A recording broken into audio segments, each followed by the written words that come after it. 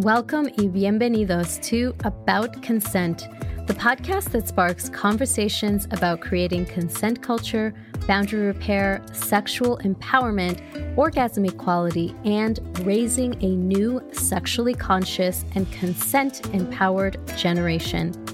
This is a safe, shame-free, judgment-free zone where both survivors and those who support survivors are welcome.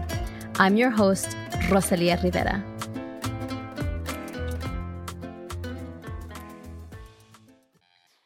All right, listeners, I have a treat. We are talking with the CEO of Darkness to Light. Darkness to Light is one of the organizations that is doing kick-ass work in the field of child sexual abuse prevention. And I'm really excited to have Kate with us today to talk about the work that they're doing and how parents can get empowered. Caitlin Brewer is high energy and serves as the entrepreneurial executive who is passionate about empowering people, organizations, and communities to enhance the impact of social movements. As president and CEO of Darkness to Light, since 2016, Caitlin's leadership has resulted in exponential growth in programmatic reach and increased standing as a chief influencer in the space of child safety. Through education, advocacy, and research, Darkness to Light continues to revolutionize the way society keeps children safe from abuse. I think she's just done such an amazing job. Of course, it's not only her, it's the entire organization that keeps moving this forward.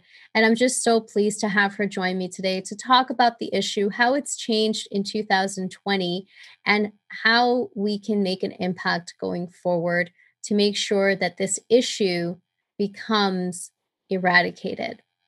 So without further ado, here's my interview with Kate Brewer. All right. So welcome, Caitlin. I am so thrilled to have you here. I love the work that your organization does. And obviously, I'm a huge advocate. I have done the Stewards of Children training and just really love how thorough the programs are and all of the information, the valuable resources that you offer to parents. So thank you for making the time to be here with us today. It's a pleasure, Rosalia. Thank you so much for all you do. I mean, this podcast is so informative and you're reaching an amazing, audience. And so I'm honored to be on today. Thank you. Well, thanks for being here. So, since I know that you're a champion for children's rights, of course, and I see all the great work that Darkness to Light continues to offer, I would love for you to, first of all, I also want to say a little caveat is that I love the fact that the effort that the organization makes to make this content also accessible to the Spanish speaking community. Mm-hmm. So for all of the audience that's listening, I will definitely add all of the links that you can, tap into to get access to a lot of the Spanish content and the effort that's made to translate even the videos and things like that. From interviews. So thank you for doing that. It's something that I am working slowly towards doing myself. I'm a one-woman team, so it's a little bit harder, but I really do appreciate that. So I just wanted to add that in. But for those that don't know Darkness to Light, what the organization is, can you share what your organization does to help families educate and protect families? Yeah, of course. So we're a 20-year-old organization. We were founded in Charleston, South Carolina, and we basically teach adults how to protect children from child sexual abuse. And unfortunately, even if it does happen, we teach adults how to recognize it and then report it as well. And we do that through our flagship training, which you just mentioned, Stewards of Children. It's a 2-hour training that you can either take with a facilitator or you can take it asynchronously online.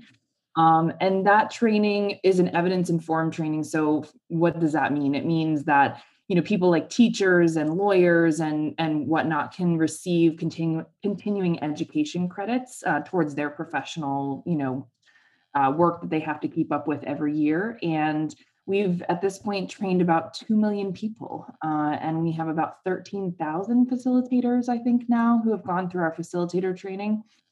In 17 countries and all 50 states. So that's amazing.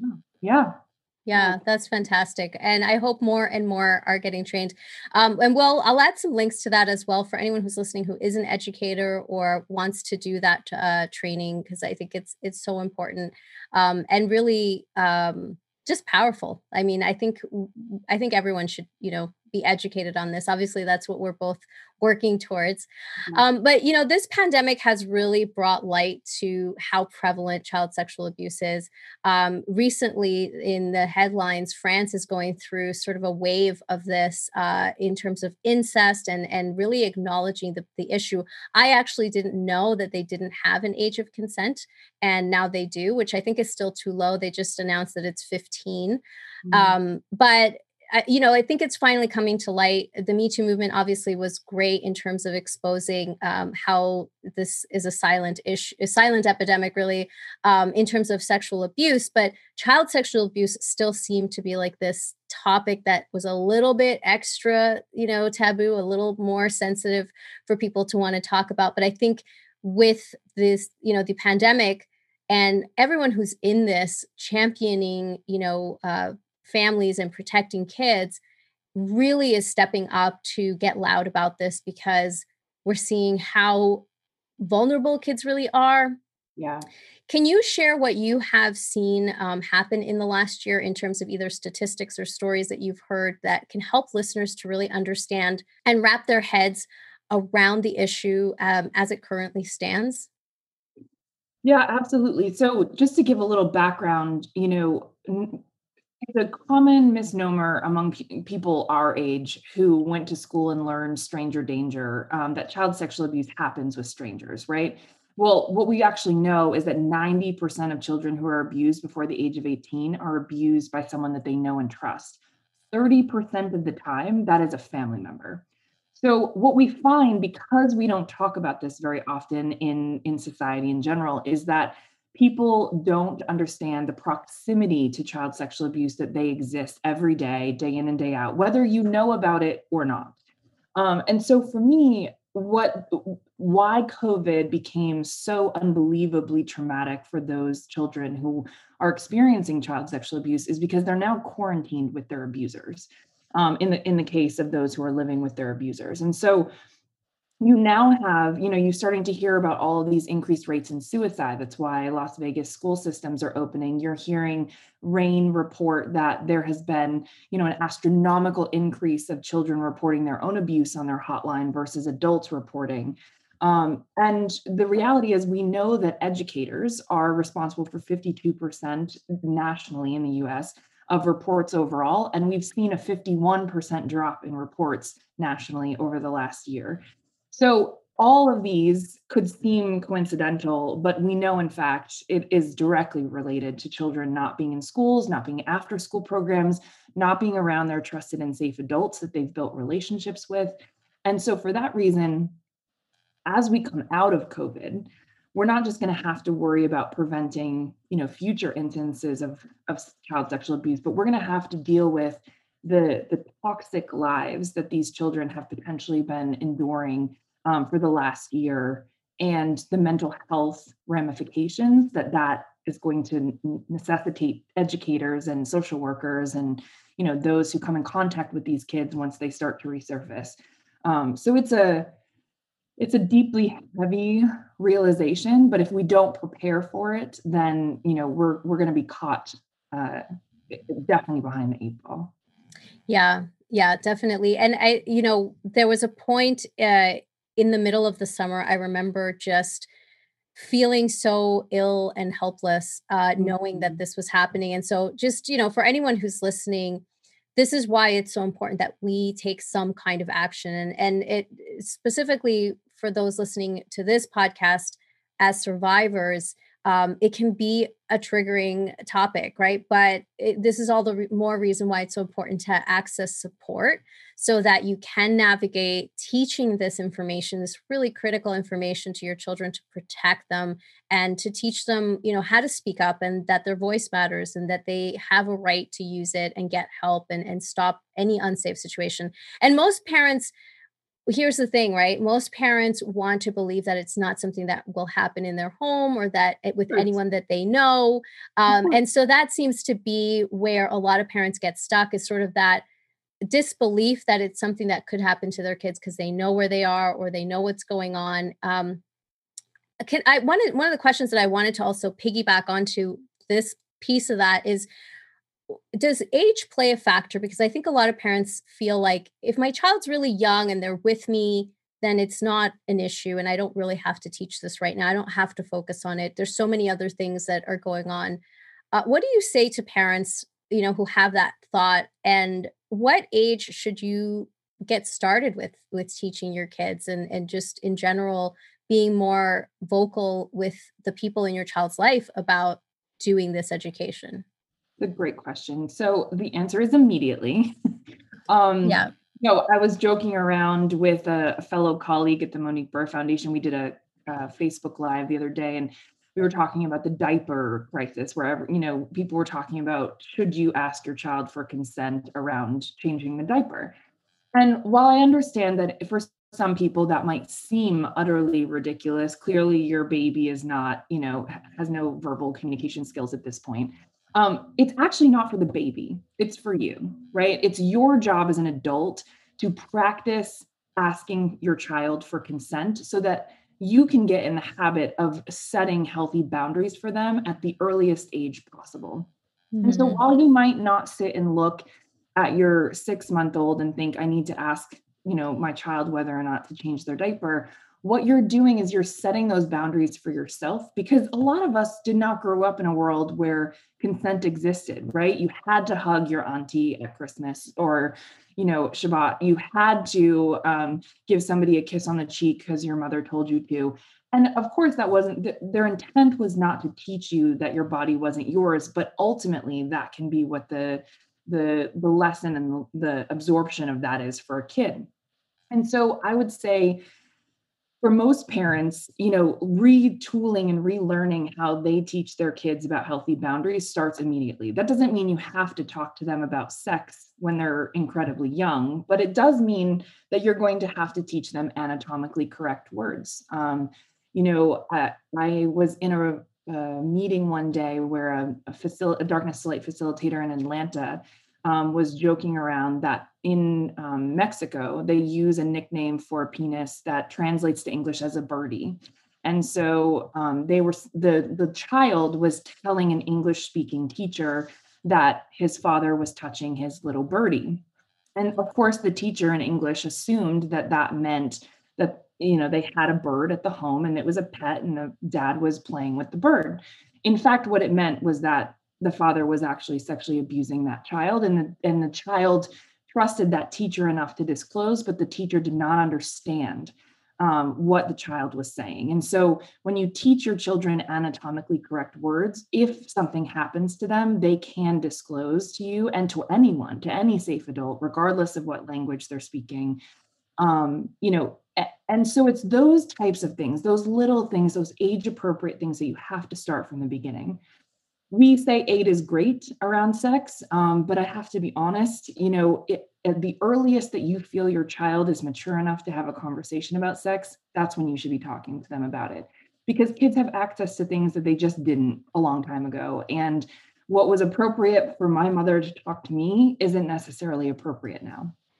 Yeah, absolutely. And I love that you shared that story about how a word can get lost in translation and actually be such a critical, way for a child to communicate something that important and be missed completely because of that. And I remember when I did the training that there was an example like that. And it was the first time I had realized that, how dangerous that could be. So it is important, start as early as possible, and even the diaper change, like just being able to get into that practice. I absolutely agree, and it's something I always teach.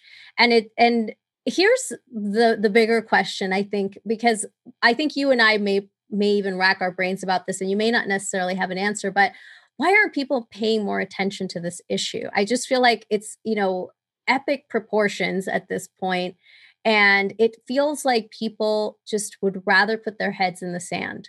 And I rack my brain, how do we get more attention on this? It doesn't have to be a scary thing to deal with. It can actually come from being empowered and attacking this issue. But what do you think is the reason that people don't pay more attention to this? I think it's just a small question. Yeah. Do we have another hour? So, I mean, I think it's a couple things, right? Let's just say it for what it is. It has to do with sex. And in most cultures, no matter where you come from, sex is a taboo issue. And it's not an issue that is, unless you're from Brazil and you're celebrating the day of the orgasm, like I think like my grandmother, for instance, traditionally Irish Catholic, called her vagina her pocketbook, refused to acknowledge that there was pleasure associated with sex. As soon as she stopped having, stopped having children, my grandfather and her slept in different rooms. Like, we are talking about the purest of the pure, right? So for her to then teach my aunts and uncles and my mom, and then for them to teach us and my generation what sex means and what safe sex looks like and what healthy relationships look like. I mean, talk about leaps and bounds beyond where my grandmother, sort of existed. Yeah. Right? Does that mean my grandmother did so intentionally to hurt us? No, of course not. But that's society. Like, she didn't have the same access to information. So we're dealing with respective generations and elders who taught us to be quiet and reserved. And, so we're dealing with that component of things. We're dealing with a religious component where religion shapes, for many different people, how we talk about sex and what is appropriate to share. We're dealing with the respect of families, like the family institution. If there's incest, elders might say that respecting the family dynamic is more important than saving that child from something that's going on. You never disrespect the family name. But bigger than that, we're dealing with a society that only changes things when it's hit at multiple levels, right? So let's take something that's non-sexual for a second. I always talk about this seatbelt instance. In the 70s, people never wore seatbelts. They were like hanging out of station wagons and there weren't car seats. And, it was like a wild little west when it came to seatbelts. Over the last 40 years, 50 years, God, we're getting old. We have created click it or ticket campaigns. We have laws that, you get a fine if you don't wear it. Your mother looks at you in the rearview mirror and says, I'm not pulling out of this driveway before, you put your seatbelt on. Your car dings at you if you don't have your seatbelt on in the front seats, right? So there are tiny little things that push us to change our behaviors. And that came from society collectively changing over time and associating those things with better public health outcomes. So until we as a society recognize that child sexual abuse, physical abuse, mental abuse, neglect, all of those things will result in a better public health outcome overall, we're not going to change, what's happening. And you and I are going to have the same conversation in 5 years if we don't continue to push the public health sector to tie these to monetary, benefits for insurance companies and things like that. It's such a great question. And I could talk about it for hours. This episode is brought to you by Consent Parenting, my online platform for survivor parents to learn how to keep their kids safe from abuse. Did you know that children of survivor parents have a 5 times higher chance of being abused because survivor parents don't know or learn the tools needed to prevent abuse? They tend to overprotect instead of empower and prepare. You can change the statistics by becoming an educated parent.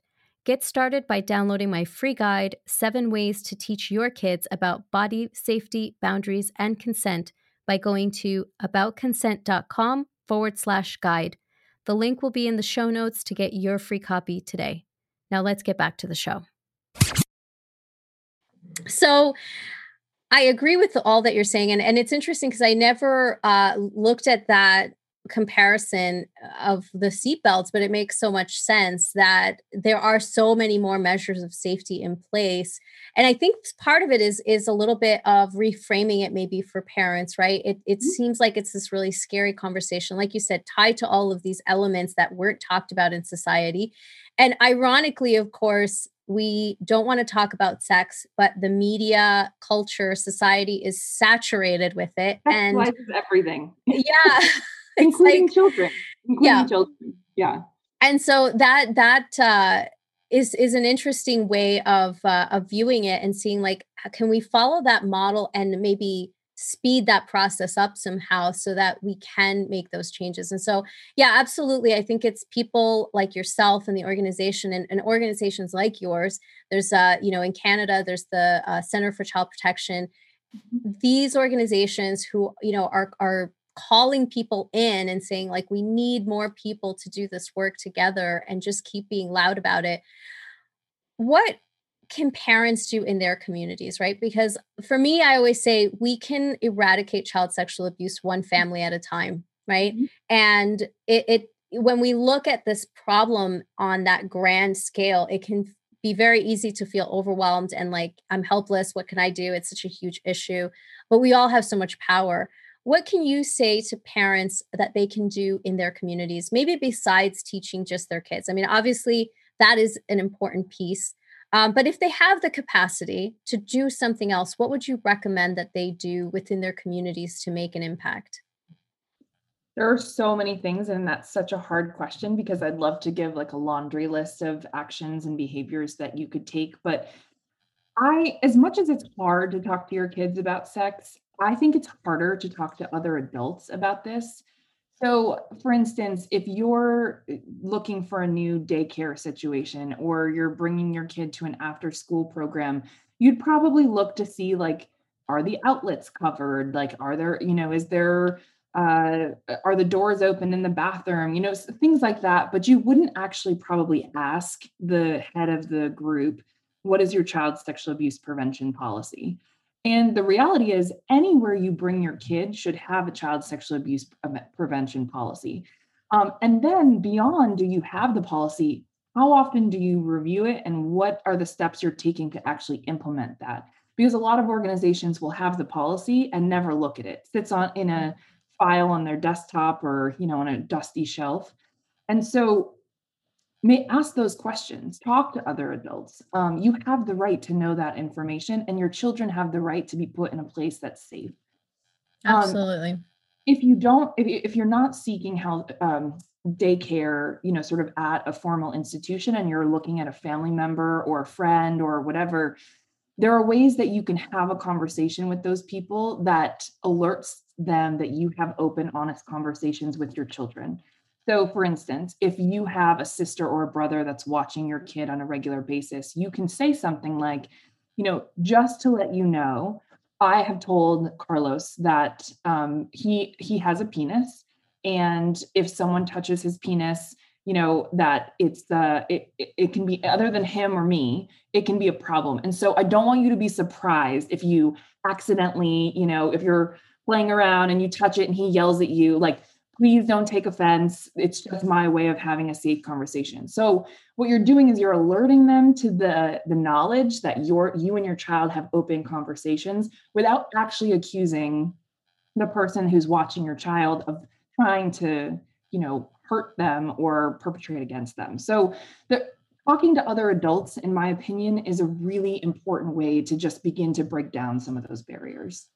Absolutely. Absolutely. I so agree. And I actually have created something called consent letters for Mm. survivors because I know that it can be a really additionally challenging conversation to have if you don't feel like you have strong boundaries yourself and don't know how to kind of express those on behalf of your child. And I always say we have to be the advocates for our kids until they can advocate for themselves, right? Interestingly enough, I don't know, maybe you can impart this information, but the reason that I actually created those consent letters in the first place was the first one I created was a medical consent letter because of what happened to Ali Reisman Mhm.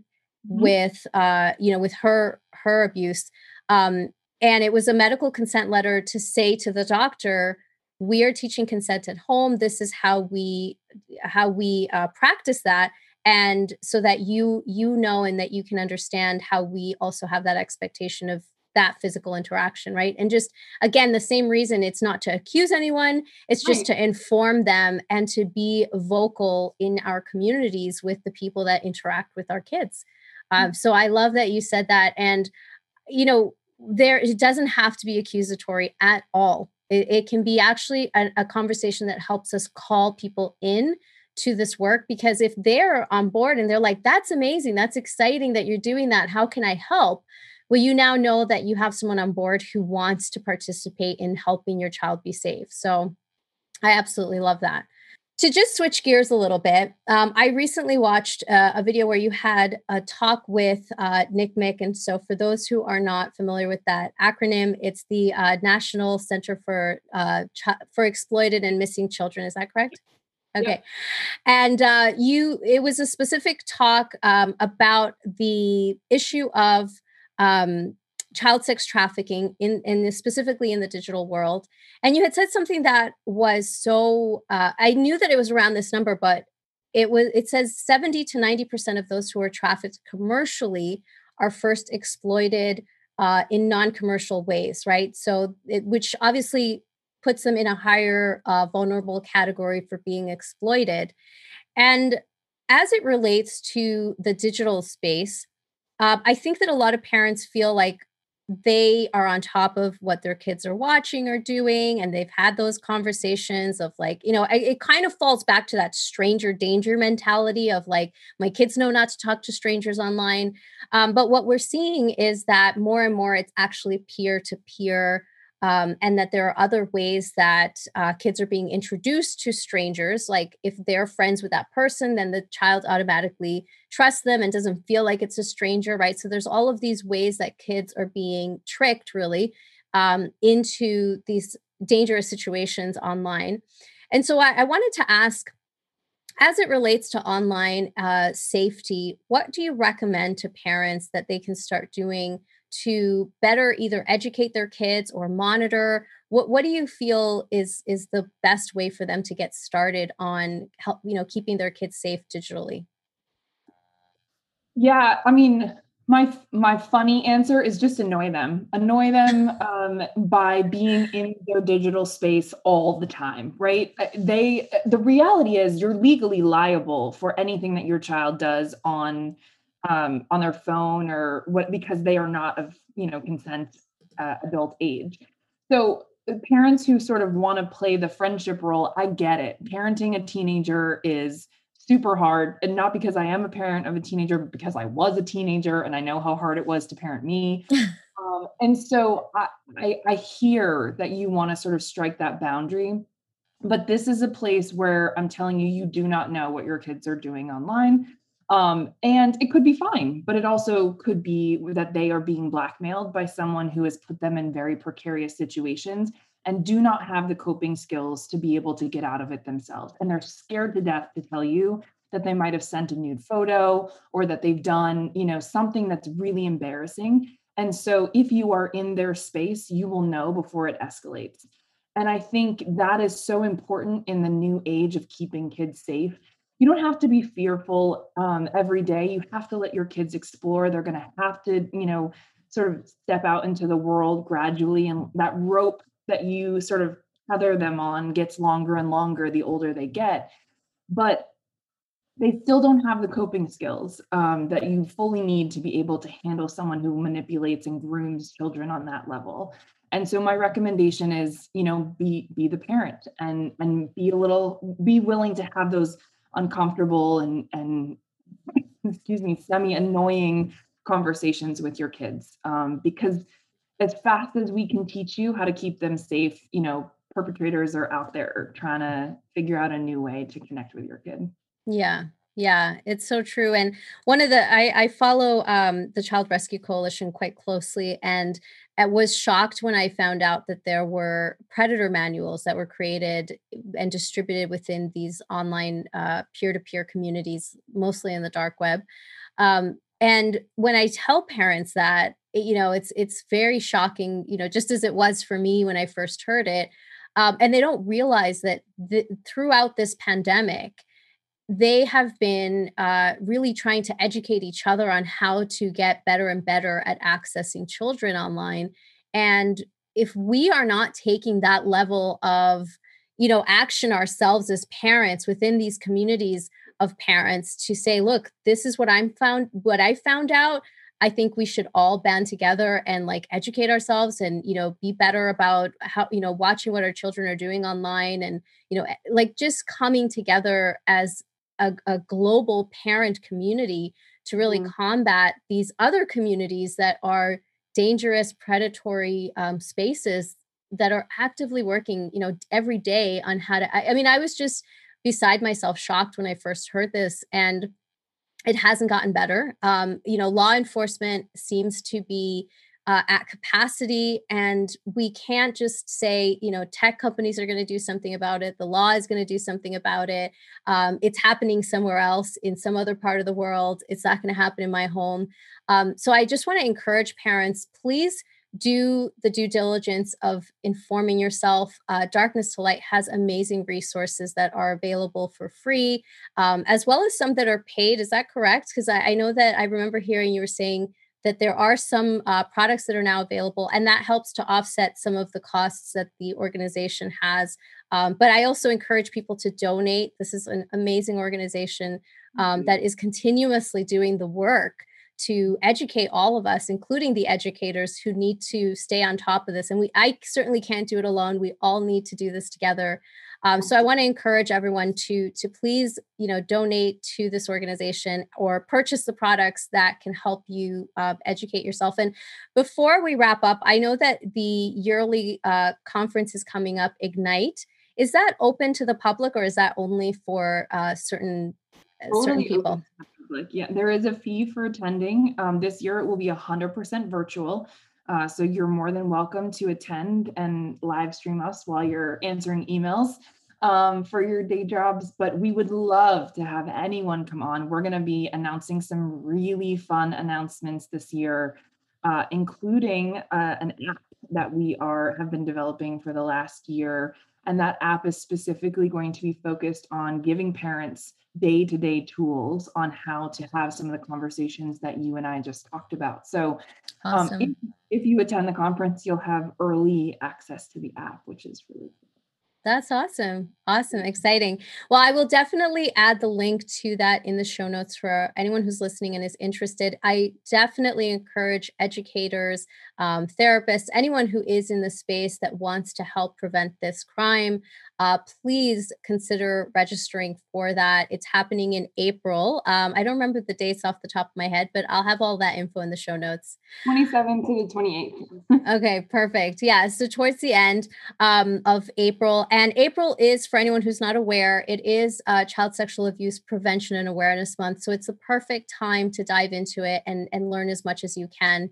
And right now, while we're recording, we're in February, and it is Teen Dating Violence Awareness Month as well. So, we tend to think like we're going to put it off till our kids are old enough to have those conversations. But educating ourselves now about this can also help prevent abusive relationships for our teens in the future. When kids know about abuse prevention early, they can recognize all of those red flags of unhealthy relationships and boundary violations or crossings. So this is another reason we're not just protecting kids when they're little, we're helping them learn how to have safe and healthy relationships as they grow up. So I wanted to wrap it up with just asking what is in store for you personally. I know that you have always lots of stuff going on, but what can we expect this year from Darkness to Light? You mentioned the app, so that sounds quite exciting. Is there anything else that you wanted to share about what people can expect? Yeah. Well, I was this morning, actually, I am looking at first cuts of our Stewards of Children training for India. So for those of you who have taken Stewards of Children, you know that it's a survivor-based, individual experience-based training that sort of allows people to see child sexual abuse through the eyes of those who have personally experienced it, coupled with experts talking about how to prevent some of those things. And we went to India. We're working with an organization there, and we're basically duplicating Stewards of Children with Indian survivors and Indian experts. And I have to tell you, it's really exciting to see that all coming together. So hopefully, COVID postponed so much, but hopefully this year we will be releasing our Indian training, because in India, it's 1 in 2 people will be sexually abused before the age of 18, which is, it's a lot. So we're excited about our partnership there with Jeevan Aadhaar. That really makes my heart happy, I have to tell you, because I have become aware over the last year just how big of a problem it is in India. I was shocked, even recently with the newest case that just came out, where the Supreme Court ruled that as long as a child has clothes on, it's not sexual molestation, and which is mind blowing, and just another example of rape culture institutionalized. And I think that's so amazing that you're offering that program there now. So kudos to you and in the organization for that. I think that's amazing. And I'm so glad that that's another resource they can tap into. Thank you. Well, thank you so much for spending the time with us. Listeners, if you got value from this today, please screenshot it and tag us on Instagram. Let us know what were your favorite takeaways. And also, as always, what action are you going to take? What can you do today and ongoing that is going to impact your family in a positive way, empower you, and help you to thrive? We would love to know. So please be sure to do that. And if this helped you and you know other parents that can benefit from this, please be sure to share it. Caitlin, thank you so much for joining us today. Thank you so much for having me. All right, listeners, we'll see you next time. Stay empowered. Don't miss the next episode. Be sure to subscribe to the podcast. And I would be so grateful if you took 1 minute to post a 5-star rating and reviews on iTunes so that others can also find this information. I will be shouting you out and thanking you on the next episode. If you found this useful, be sure to share it with others as well. Let's continue to create consent culture, one conversation at a time. Stay empowered.